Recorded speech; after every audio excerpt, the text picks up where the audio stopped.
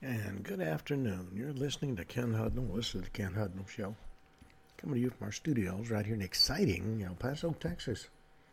Gateway to the Old West and the most haunted city in the country. Well, today's April the 7th, 97th day of the year. 268 days remain to the year's over with. And for all those who asked me to talk about the holidays and observances on this date, it is Good Friday. Supposedly a day of prayer and devotion. National Beer Day. World Health Day. Day of Remembrance of the Victims of the Rwanda Genocide Day. International Beaver Day. International Snail Papers Day.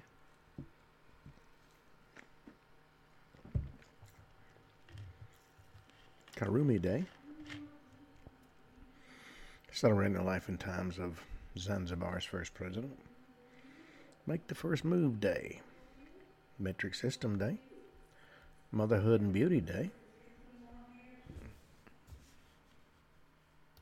Okay, it's also Mozambican National Women's Day, National Coffee Cake Day, National Girl Me Too Day, National Nico Day, National No Housework Day, National Pet Health Insurance Day, Poet in a Cupcake Day, Public Television Day,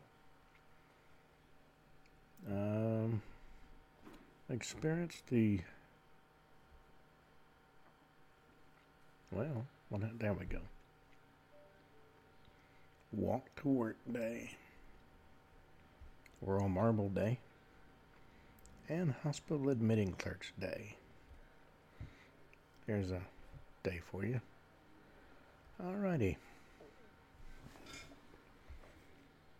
On this date in 451, Attila the Hun captures Metz in France, killing most of its inhabitants and burning the town. You know him. He didn't get mad, he just burned down your town.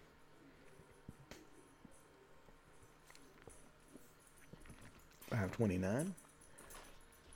The first Corpus Juris Civilis, fundamental work in jurisprudence, is issued by Eastern Roman Emperor Justinian I. 1141. Empress Matilda becomes the first female ruler of England, adopting the title Lady of the English. 1348. Holy Roman Emperor Charles IV charters Prague University.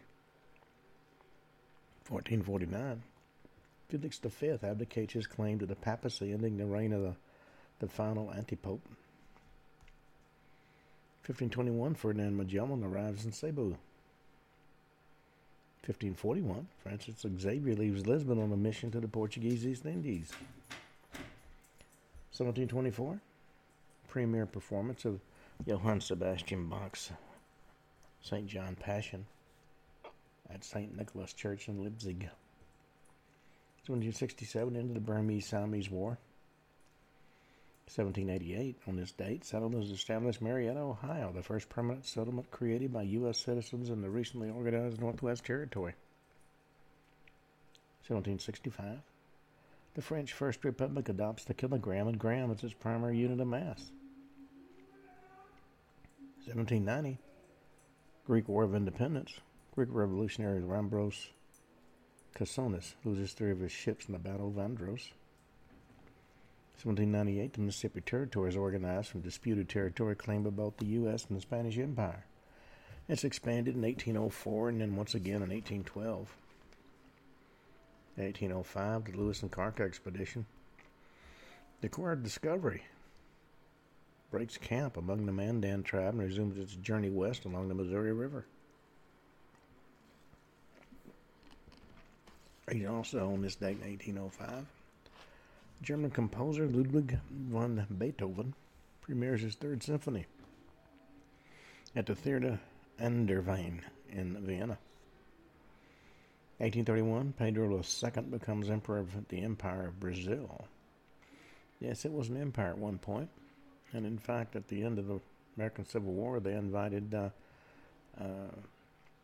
southern unreconstructed rebels, so to speak, to come. They gave them land, and there was even a southern town in Brazil. I think it raised the Confederate flag every morning until sometime in the 1960s. 1862, American Civil War. Union's Army of the Tennessee and the Army of the Ohio defeat the Confederate Army of Mississippi near Shiloh, Tennessee. 1868, Thomas D'Arcy McGee, one of Canadian Fathers of Confederation, is assassinated by a Fenian activist.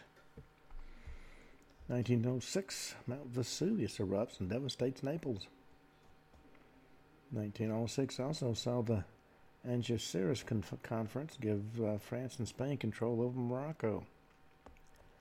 1922, the Teapot Dome scandal. U.S. Secretary of the Interior Albert B. Fall leases federal petroleum reserves to private oil companies on excessively generous terms. 1926, Violet Gibson attempts to assassinate Italian Prime Minister Benito Mussolini. 1927, AT&T engineer Herbert Ives transmits the first long-distance public television broadcast from Washington, D.C. to New York City, displaying the image of Commerce Secretary Herbert Hoover.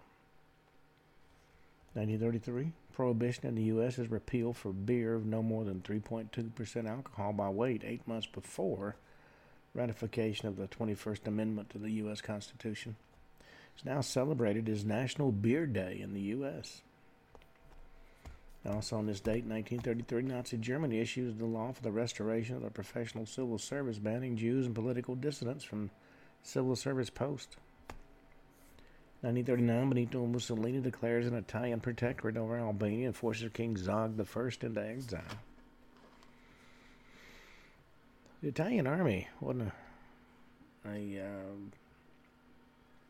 no great shakes at defeating enemies unless they outnumbered them many times to one. Observe, if you will, the fact that we're beaten by the Ethiopian army, who is primarily on horseback with spears. In 1940, Booker T. Washington becomes the first African American to be depicted on a U.S. postage stamp. 1943, the Holocaust in Ukraine. In Trebovlia, Germans order 1,100 Jews to undress and march through the city to the nearby village of Plebanivka, where they're shot and buried in ditches. 1943, Ioannis Rallis becomes collaborationist Prime Minister of Greece during the Axis occupation. Also in 1943, the National Football League makes helmets mandatory. Before that, you didn't have to wear a helmet. You could wear a hat. 1945, World War II, the Imperial Japanese Navy battleship Yamato, one of the two largest ever constructed, is sunk by United States Navy aircraft during Operation Tango. 1946, Soviet Union annexes East Prussia as the Kaliningrad Oblast of the Russian Soviet Federative Socialist Republic. And the peanut gallery is white. Okay. 1948, the World Health Organization is established by the UN. 1954, President Eisenhower gives his domino theory speech during a news conference. 1955, Winston Churchill resigns as Prime Minister of the UK amid indications of failing health. 1956, Francoist Spain agrees to surrender its protectorate in Morocco. 1964, IBM announces the System 360. Okay. I don't know what happened there. My system had a bit of a hiccup. 1965, representatives of the National Congress of American Indians testify before members of the Senate in Washington. They're testifying against the termination of the Colville tribe. In 1968, two-time Formula One British world champion Jim Clark dies in an accident during a Formula 2 race in Hockenheim. 1969, the Internet's symbolic birth date. Publication of RFC-1. 1971, during the Vietnam War, President Nixon announces his decision to quicken the pace of Vietnamization. 1972, Vietnam War, Communist forces overrun the South Vietnamese town of Loc Ninh. 1976, members of Parliament and the suspected spy John Stonehouse resigns from the Labour Party after being arrested for faking his own death. 1977, German federal prosecutor Siegfried Buback and his driver are shot by 2 Red Army faction members while waiting at a red light. 1978, development of the neutron bomb is canceled by President Jimmy the Peanut Man Carter. 1980, during the Iran hostage crisis, the U.S. severs relations with Iran. 1982, Iranian Foreign Affairs Minister Sadiq Ghazali is arrested. 1983, during STS-6, astronauts Story Musgrave and Don Peters performed the first space shuttle spacewalk. 1988, Soviet Defense Minister Dmitry Yazov orders the Soviet withdrawal from Afghanistan. 1989, Soviet submarine Komsomolets sinks in the Barents Sea off the coast of Norway. 42 die. 1990, fire breaks out on the passenger ferry Scandinavian Star, killing 159 people. 1990 also saw John Poindexter convicted for his role in the Iran-Contra affair. 1991, the convictions are reversed on appeal. 1994, Rwandan genocide. Massacres of the Tutsis began in Kigali, Rwanda, and soldiers killed the civilian prime minister, Agatha Uwilling Iyamana. I'm sure I butchered the name. 1994, Auburn Calloway attempts to destroy Federal Express Flight 705 in order to allow his family to benefit from his life insurance policy. Also in 95, First Chechen War. Russian paramilitary troops began to massacre civilians in Shamaski in Chechnya. 1999, Turkish Airlines Flight 5904 crashes near Ceyhan in southern Turkey, killing 6. 2001, NASA launches the 2001 Mars Odyssey orbiter. 2003, Iraqi War. 2 U.S. troops capture Baghdad. Saddam Hussein's Ba'athist regime falls 2 days later. 2009, former Peruvian President Alberto Fujimori is sentenced to 25 years in prison for ordering killings and kidnappings by security forces. 2009, mass protests began across Moldova under the belief that the results of the parliamentary election are fraudulent.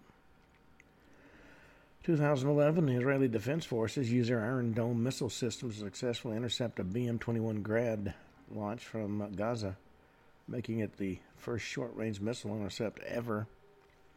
They're intercepting a bunch of them right now. 2017, a man deliberately drives a hijacked truck into a crowd of people in Stockholm, Sweden, kills 5 and injures 15 others. 2017, President Trump orders the 2017 Shayrat missile strike against Syria in retaliation for the Khan Sakun chemical attack. 2018, former Brazilian President Luiz Inácio Lula da Silva is arrested for corruption by determination of Judge Sergio Moro from the car wash operation. Lula was imprisoned for 580 days after being released by the Brazilian Supreme Court. 2018, Syria launches the Douma chemical attack against the Eastern Ghouta offensive of the Syrian civil war. 2020, COVID-19, China ends its lockdown in Wuhan.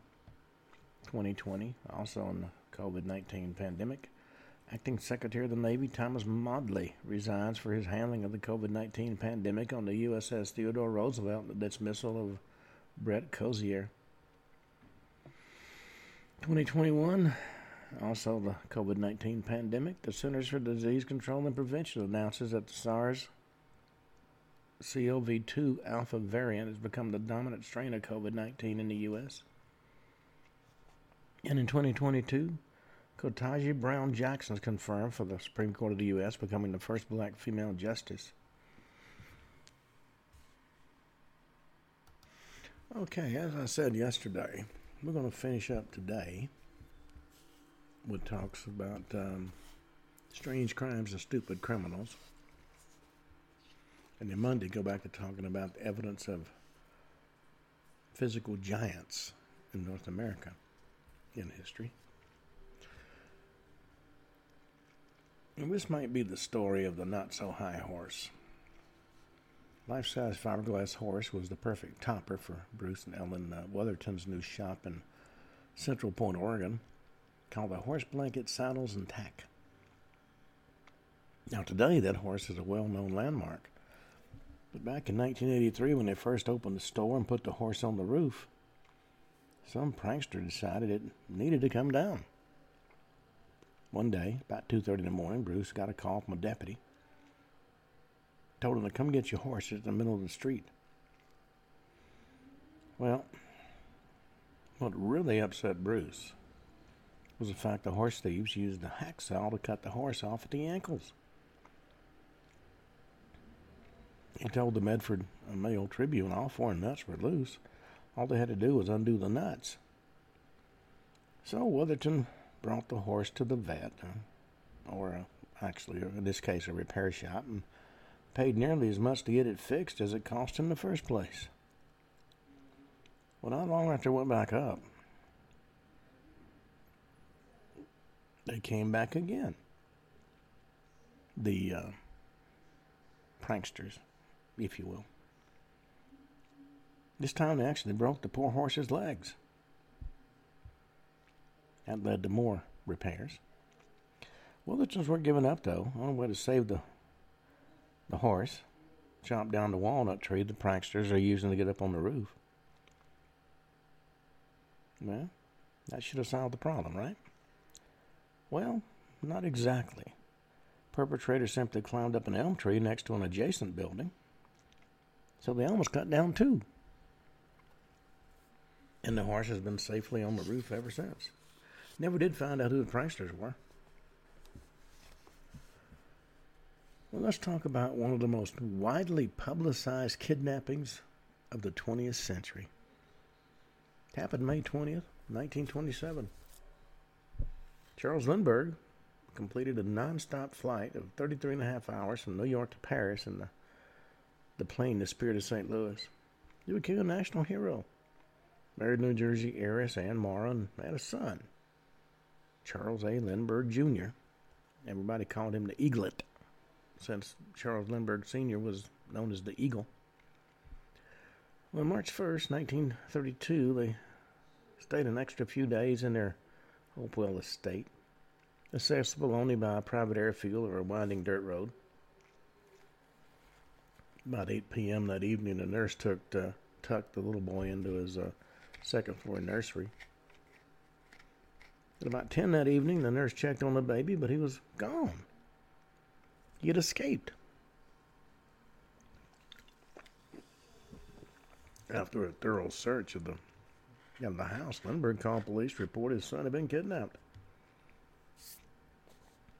When the police arrived, they found a chisel and a handmade extension ladder outside the house. There were footprints on the ground.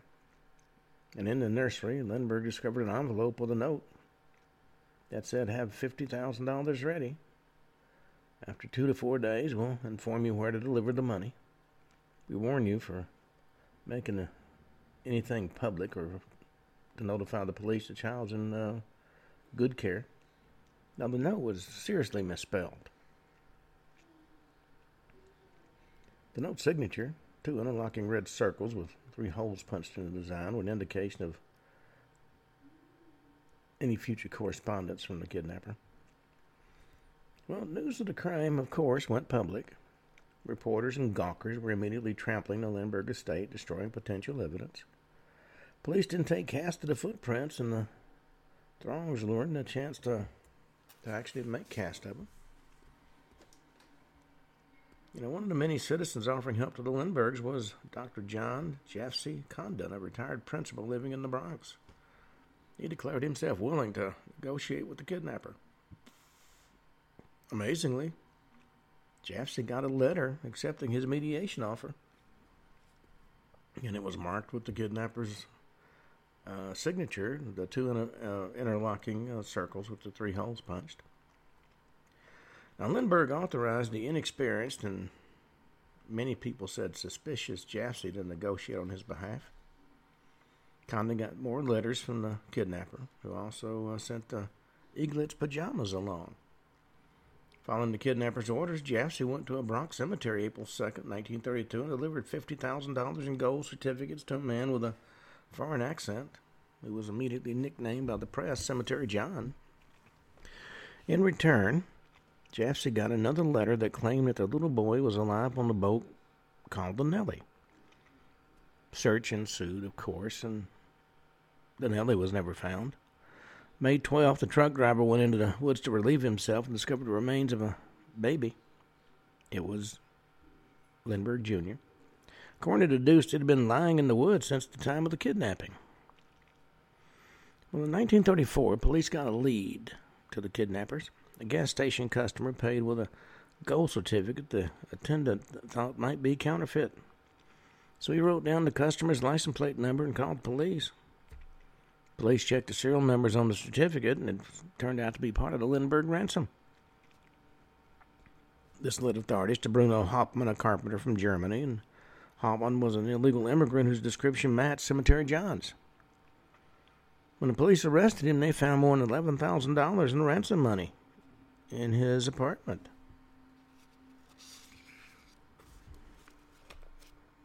Well, there's still questions about whether or not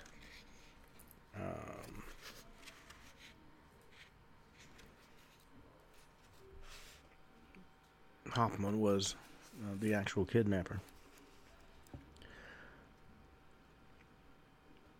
The prosecutor in the case, whose name was David Willits, asserted that greed was the motive for the Lindbergh kidnapping.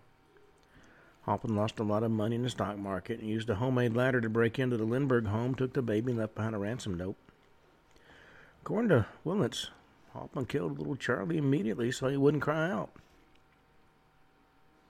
Although he also did suggest the baby died from a fall when the ladder broke as the kidnapper tried to escape. Afterward, Hauptmann buried the body in the nearby woods on the side of the road. The Hauptmann was defended by a defense attorney named Edward Big Ed Riley. He was hired by Hearst newspapers to keep the media circus going. Riley asserted the kidnapping was actually a conspiracy between Hauptmann's shadowy business partner, said to be Furrier Isidore Fish, and someone on Lindbergh's staff. In Germany, Hauptmann served time for burglary. In one of his crimes, he did use a ladder he had built. The Lindbergh bills were found in his home.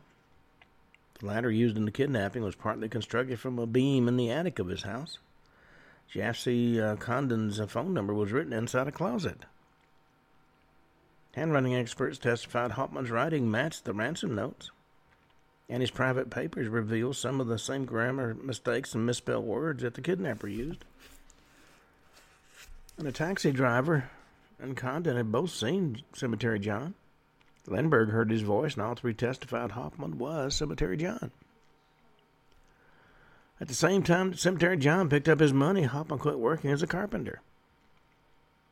In the 30s, $50,000 was a tremendous amount of money. Well, the defense claimed the police had written the phone number on the wall and stolen the board from Hauptmann's garage to claim it was part of the kidnapper's ladder. Police couldn't prove they didn't. Hauptmann was roughed up by police and forced to imitate the handwriting on ransom notes for the prosecution's handwriting experts to look at. Hauptmann would know which was the nursery window at the Hopewell estate. The house had 20 rooms. It was a huge house. He could know Lindbergh baby'd be there since the family usually spent weekdays in Inglewood. Ada Hauptmann testified she'd been with her husband on the night of the kidnapping, and there was no witnesses to say that he actually went into the window. The jury found him guilty, of course. I mean, you could have put my dog up, and the jury would have found him guilty. This was Lindbergh, of course. He was taken to the prison in Trenton, where he was executed April 3rd, 1936. Now, Hauptmann never confessed, despite being offered plea bargains. The Lindbergh family believed that justice was served, and meanwhile, Anna Hauptmann campaigned to clear her husband's name. And many began to believe her. And to this day, authors and historians and crime buffs continue to debate the trial's verdict. There was also, if you remember Agatha Christie's story about the murder on the Orient Express. That revolved around a kidnapping very similar to the Lindbergh kidnapping. And there were many stories that Hoffman had, or the actual kidnappers had, an inside Confederate. But it was never proven. Though I do believe a member of the staff did commit suicide.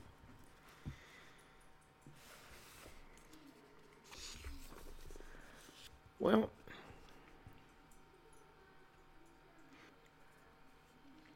police in Ferrol, Spain charged Antonio Navarro with driving while intoxicated on a highway. And he was only going 12 miles an hour. And he wasn't driving a car. He's a quadriplegic, and the police busted him driving his motorized bed on the freeway.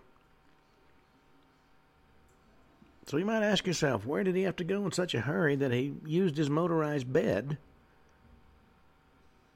Well, he said he was on the way to the local brothel. Police in Newark, Ohio, arrested 28-year-old Kyle Wiggle for drunk driving in 2009. He wasn't driving a car, though. He was driving a motorized bar stool, which he built himself. And he was the one that called the police. You see, it's a fascinating story. He was actually drunk, lost control of the motorized bar stool, fell off, and called 911 for medical assistance. Well, instead of the paramedics, the police arrived and arrested him for driving while intoxicated.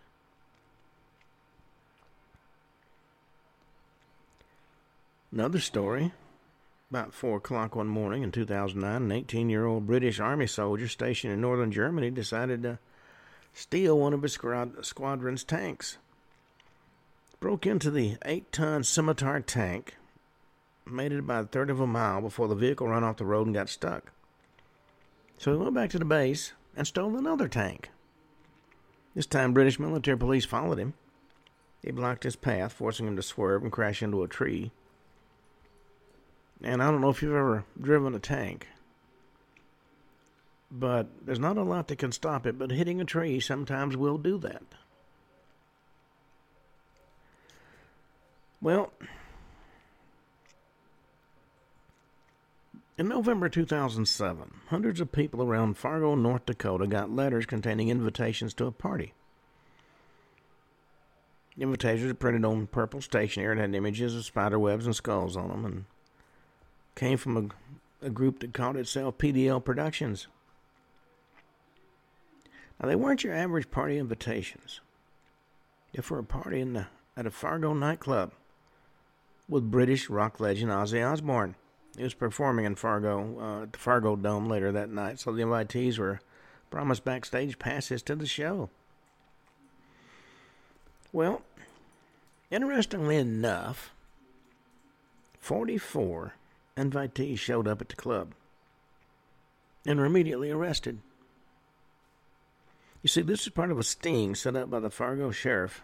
His name was Paul Laney. That's what the PDL stood for, Paul D. Laney, who had the specially made invitations sent to hundreds of people who had outstanding arrest warrants. But when Osborne heard about the stunt, he just simply was not amused. He said in a statement, the sheriff should be ashamed for himself for using my celebrity to arrest these criminals. Laney said he didn't mean to show any disrespect for Mr. Osborne, and in fact, several of his deputies went to the show after they finished busting the folks that showed up. Well, there's many oddities, I guess you could say, with people like Osborne. Let's talk about death by duel. In 1859, Senator David Broderick of California, power broker in the Democratic Party's anti-slavery faction, was challenged to a duel by a political enemy and pro-slavery activist David Terry, California's Chief Justice. They dueled at Lake Merced, south of San Francisco. Broderick had the first shot, but when his gun misfired, Terry calmly put a bullet through Broderick's chest. Broderick now has the unique distinction of being the only U.S. senator to be killed in a duel while in office. Terry was tried for murder and acquitted. 1889, the elderly Terry was gunned down by the Supreme Court Justice Stephen Field's bodyguard after Terry confronted Field in a train station restaurant and slapped him. Shooting him might have been a little drastic, but, go figure. In 1917, a war protester named Alexander Banwart and two other men confronted Massachusetts Senator Henry Cabot Lodge in his office. They wanted to urge Senator Lodge to vote no on the upcoming resolution to enter World War I. The words coward and liar were spoken during the disagreement. Then the 67-year-old senator got up and decked a 36-year-old pacifist, knocked him cold. The protester was arrested, but Lodge said he was too busy to press charges. 2 days later, Lodge voted with the majority of his fellow senators to go to war. Banwart later caught the patriotic fever that was gripping the nation, and after announcing that he'd changed his mind, he enlisted in the Army.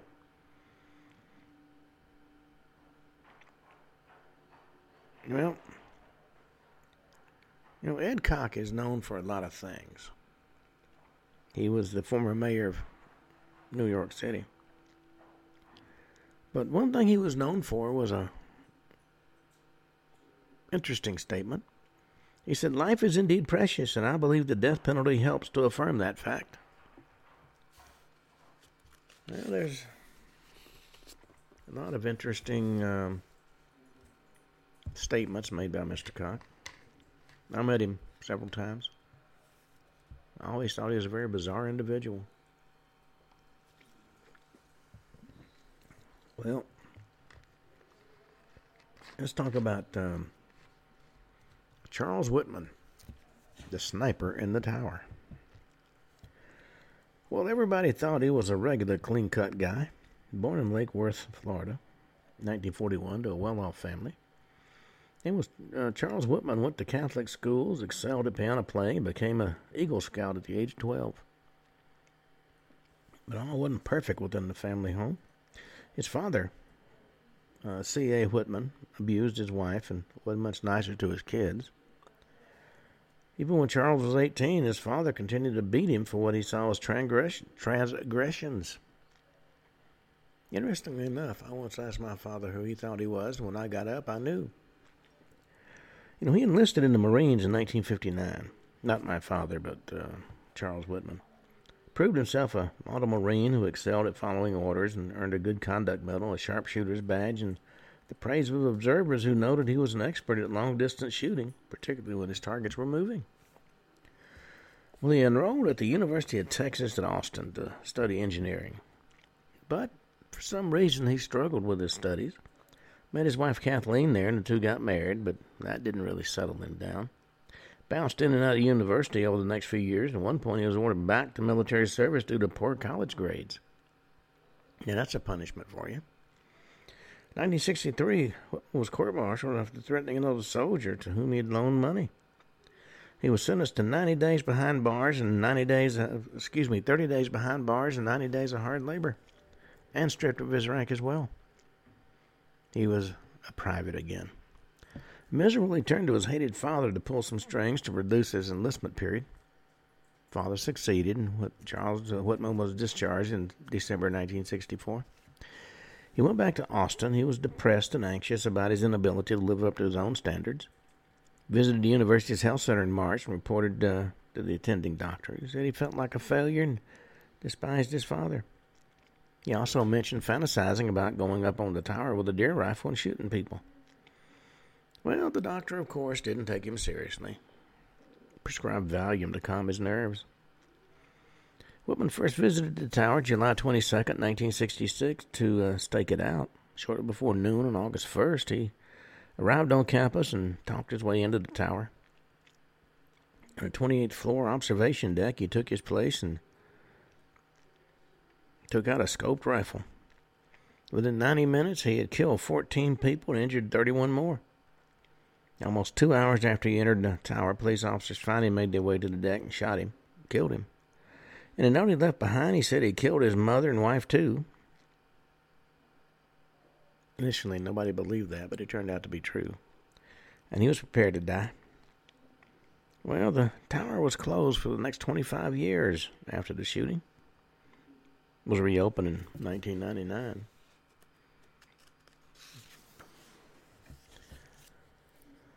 Well,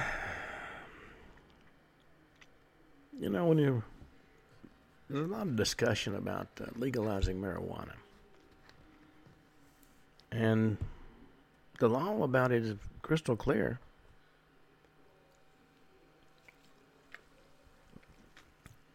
In February 2011, Joel Dobrin, 32, of San Diego, California, was driving down a road in Sherman County, Oregon. Some marijuana and hashish, a rolled shotgun on the front seat of his pickup truck. He was pulled over by a deputy sheriff. As the officer approached, Dobrin grabbed the sock that was laying on the floor of the truck and stashed his drugs inside it. But his dog, who was a pit bull, grabbed the sock and started playing tug-of-war with it, and the sock flew out the open window of the truck. The sheriff's deputy simply retrieved the sock, and the drugs fell out. The sheriff's spokesman later said, I wish everybody traveled with their own personal drug dog. You know, Robert Watson was driving down an East Haven, Connecticut road one night in April 2011. Came across a police sobriety checkpoint. Police checked his car and they found marijuana in the car. Watson was arrested for possessing the marijuana. Blood tests found he had small amounts of cocaine in his system as well.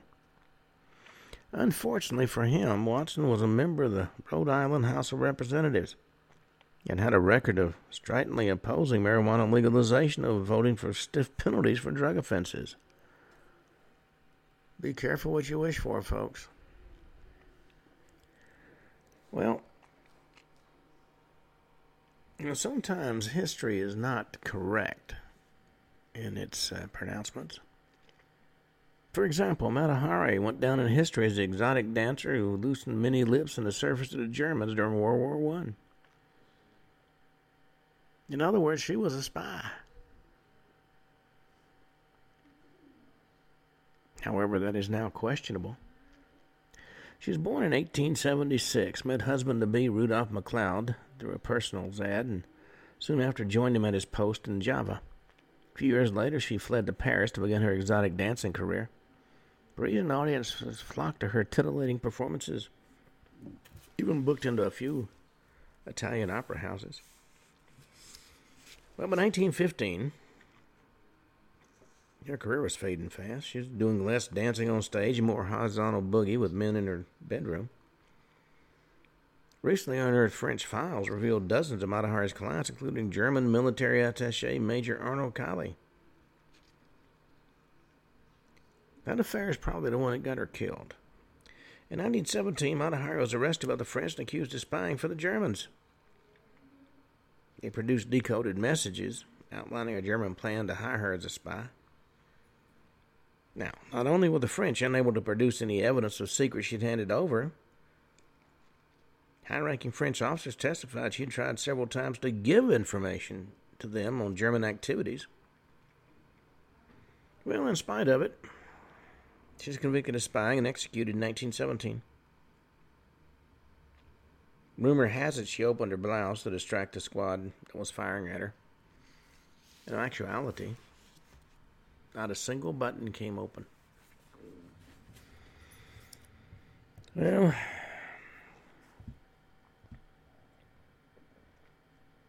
one sweltering summer afternoon in 2017, a burglary suspect, who was not named in the press reports, was jumping from rooftop to rooftop in a Puente, California neighborhood. Chase ended when the cops had the suspect trapped on the roof of a one-story house.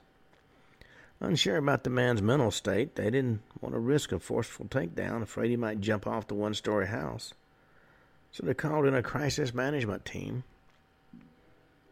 and a tense standoff ensued. No matter what the team tried, though, the man refused to budge. He sat on that roof for 5 hours. That's when Willard Burgess decided he had enough.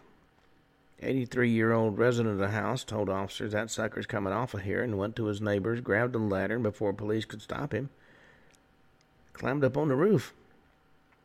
Burgess yelled at the burglar and told him to get down. Burglar refused, so Burgess threw him off the roof. Deputies took him into custody and then took him to the hospital. Story doesn't say what they did to Burgess. After all, it was assault. And at 83, it might have been assault with a dead weapon. You don't know. Well, let's talk about speedy justice in Texas. The defendant was named John Cracker, Texas personal injury lawyer. And his crime was flaunting his wealth in public. In 1991, Kraken represented a disabled widow in a lawsuit against her husband's employer, the Rock 10 Company. Rock 10 is a recycling company. Then the man was killed in a baling machine. Kraken sued for $25 million, but Rock 10's case was so weak there was talk the jury might award as much as $60 million. Shortly before deliberation would have begun, some of the jurors happened to spot Kraken in the courthouse parking garage, driving a brand new red Porsche 911. Jury eventually awarded Kraken's client only $5 million when they'd been talking about 60. And after the case was over, they were asked, "Why did you award so little?" And one jury said, "There's no way I'm going to buy that lawyer another fancy car." Well, his fee would have probably been probably a contingent fee. 1/3 went to him. If they awarded 60 to the widow, she'd have given 20 of it to the attorney. Well,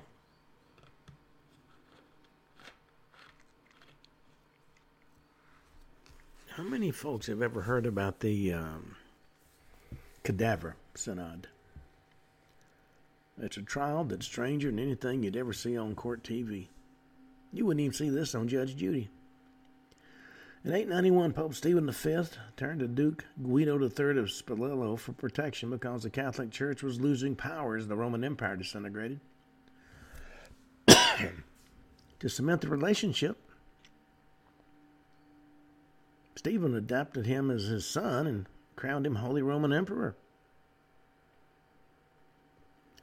Well, Pope Stephen V died a few months later, and the new pope, Formosus I, was elected to head the church.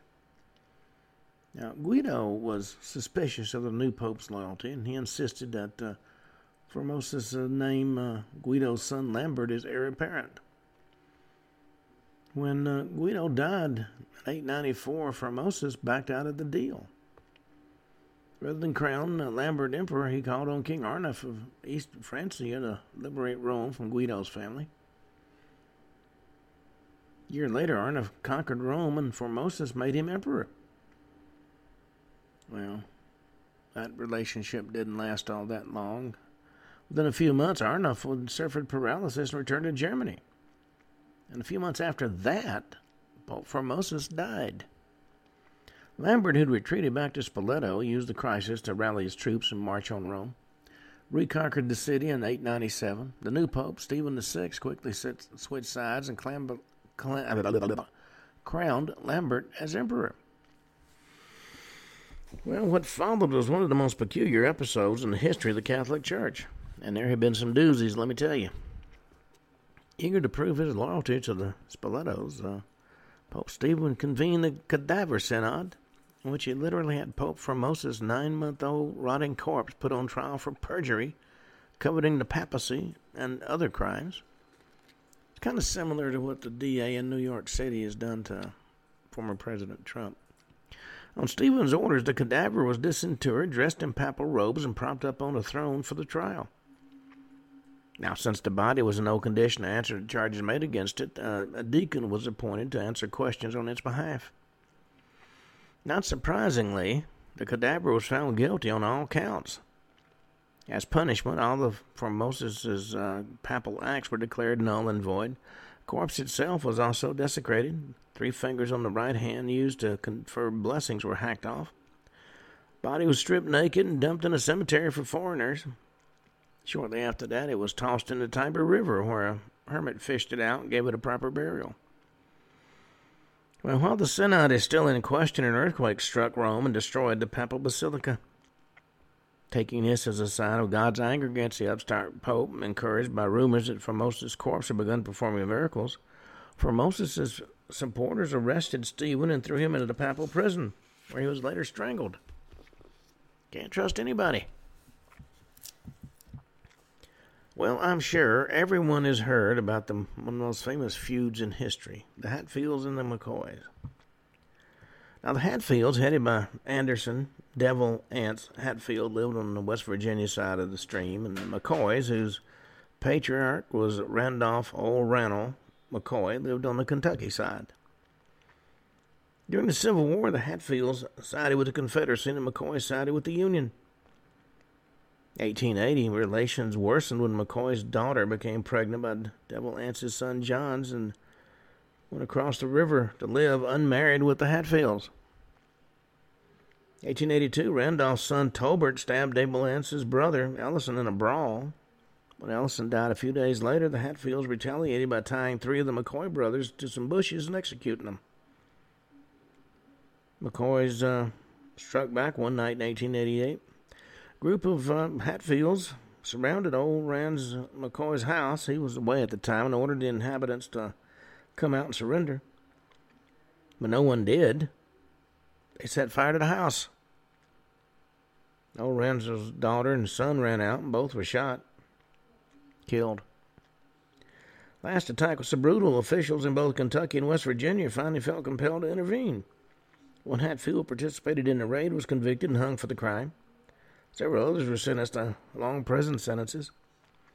With most violent offenders behind bars and the rest of the Klan members weary of years of killing, the feud kind of petered out. Well, in spite of the, shall we say, lenient treatment that liberal DAs are handing out to criminals these days, there is proof that crime doesn't pay. Residents of a Portland, Oregon neighborhood were concerned about an alleged drug house. They had tried numerous times to get the police to investigate it, but to no avail. Then in late 2001, somebody in the area saw a flyer, removed it from a pole, and brought it to the cops. That was all they needed to secure a warrant. When officers raided the house, they discovered marijuana, heroin, a sawed-off shotgun, thousands of dollars in cash, and the materials for a meth lab. So what exactly was on that flyer that finally got the police to get it in gear? It said, very simply, in large letters, heroin for sale, and listed the address. Well, the thief in Severina, Brazil, stole a woman's purse and ran away. During the sprint, he put the purse strap in his mouth and dialed his cell phone. But the purse fell to the ground, and when he scooped it up, it was behind something else. His dentures. A witness found him and turned him over to the police. Brief investigation led officers to the home of Milton Cesar de Jesus, 34, who tried to keep his mouth closed. He was ordered to try on the dentures. They fit perfectly, and he was arrested. If you're running away, having just committed a crime, why take the time to make a cell phone call? Well,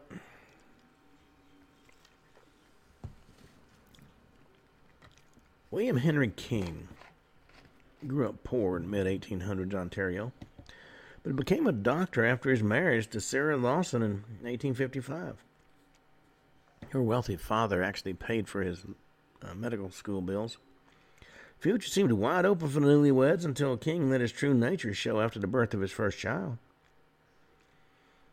Daughter was born handicapped and died after a month. Sarah suspected King was actually killed the baby and fled to her parents' house. He managed to win her back. King built a successful medical practice and started an affair with a woman named Melinda Vandervoort. William told Melinda that Sarah was ill and would soon die. Soon, sure enough, Sarah came down with a sudden case of cholera. King treated her with a powdered white medicine. Within a month, Sarah Lawson was dead. Well, her father was knew what strings to pull. Organized an investigation into her death, and King panicked. He fled with Vandevort to her farm in New York, but authorities tracked him down. The murder trial was a sensation. A professor from Toronto testified he discovered 11 grains of arsenic in Sarah's stomach, and the jury convicted King of murder. In Ontario's last public hanging, Daka was trotted out in front of 10,000 spectators. Before his noose was tightened, King confessed to the crowd, went to his grave believing that God had forgiven him for his crime. Well, maybe not. You know, there's been a lot of unsolved mysteries in history, but none is stranger than the last voyage of the Mary Celeste. November 5th, 1872, a ship named the Mary Celeste set out from New York bound for Genoa, Italy, under the command of Captain Benjamin Briggs. On board were a crew of 7, along with the captain's wife and their 2-year-old daughter. A month later, in the morning of December 4th, the Mary Celeste sailed out to Fog off the coast of Spain, was spotted by the crew of the British ship De Gracia. Mary Celeste's sails were raised, and the hull and mast appeared to be in good order. The crew of the De Gracia hailed the ship and didn't get an answer. Well, concerned, they boarded the ship. What they found was mystifying, as the ship was completely deserted. The ship's cargo was 1,700 barrels of alcohol. It wasn't untouched. Money boxes full. Plenty of food and water on board. In fact, some reports tell of finding a meal on the table as if dinner had just been served. Toys had been found on the captain's bed as if his little daughter had just played with them. Everybody's clothes were still on board. Only things missing were nautical charts and maps, a lifeboat, and, well, all the people. Where'd they go? Well, the mysterious disappearance of the Mary Celeste's crew had people all over the world wondering. Some believed the crew mutinied, murdered the captain and his family, and took the ship. But if that was the case, where'd the crew go? Maybe pirates attacked the ship and killed everybody aboard. But then they walked off and left the money and 1,700 barrels of alcohol. The most outrageous explanation offered was that the ship had been attacked by a giant squid. But a squid wouldn't have been interested in the ship's papers, and squid wouldn't need a lifeboat. Well, the mystery of the Mary Celeste has puzzled people for over 100 years, and all that time, according to experts, only one reasonable explanation has been proposed. According to this theory, 4 things happened in succession. 1, the captain died of natural causes while the ship was caught in bad weather. 2, a crew member misread the depth of the water in the hold, and everybody thought the ship was sinking. 3, they panicked and abandoned ship in such a hurry they took no food or water. And 4, everybody in the lifeboat eventually starved or drowned. Well, it's possible that happened. It's equally possible aliens came down and beamed them up. Nobody will ever know what happened. And on that note, we come to the end of today's show. We'll be doing other shows about stupid crimes, strange crimes and stupid criminals. But until Monday at this time, this is Ken Hudnall for the Ken Hudnall Show saying have a truly great evening.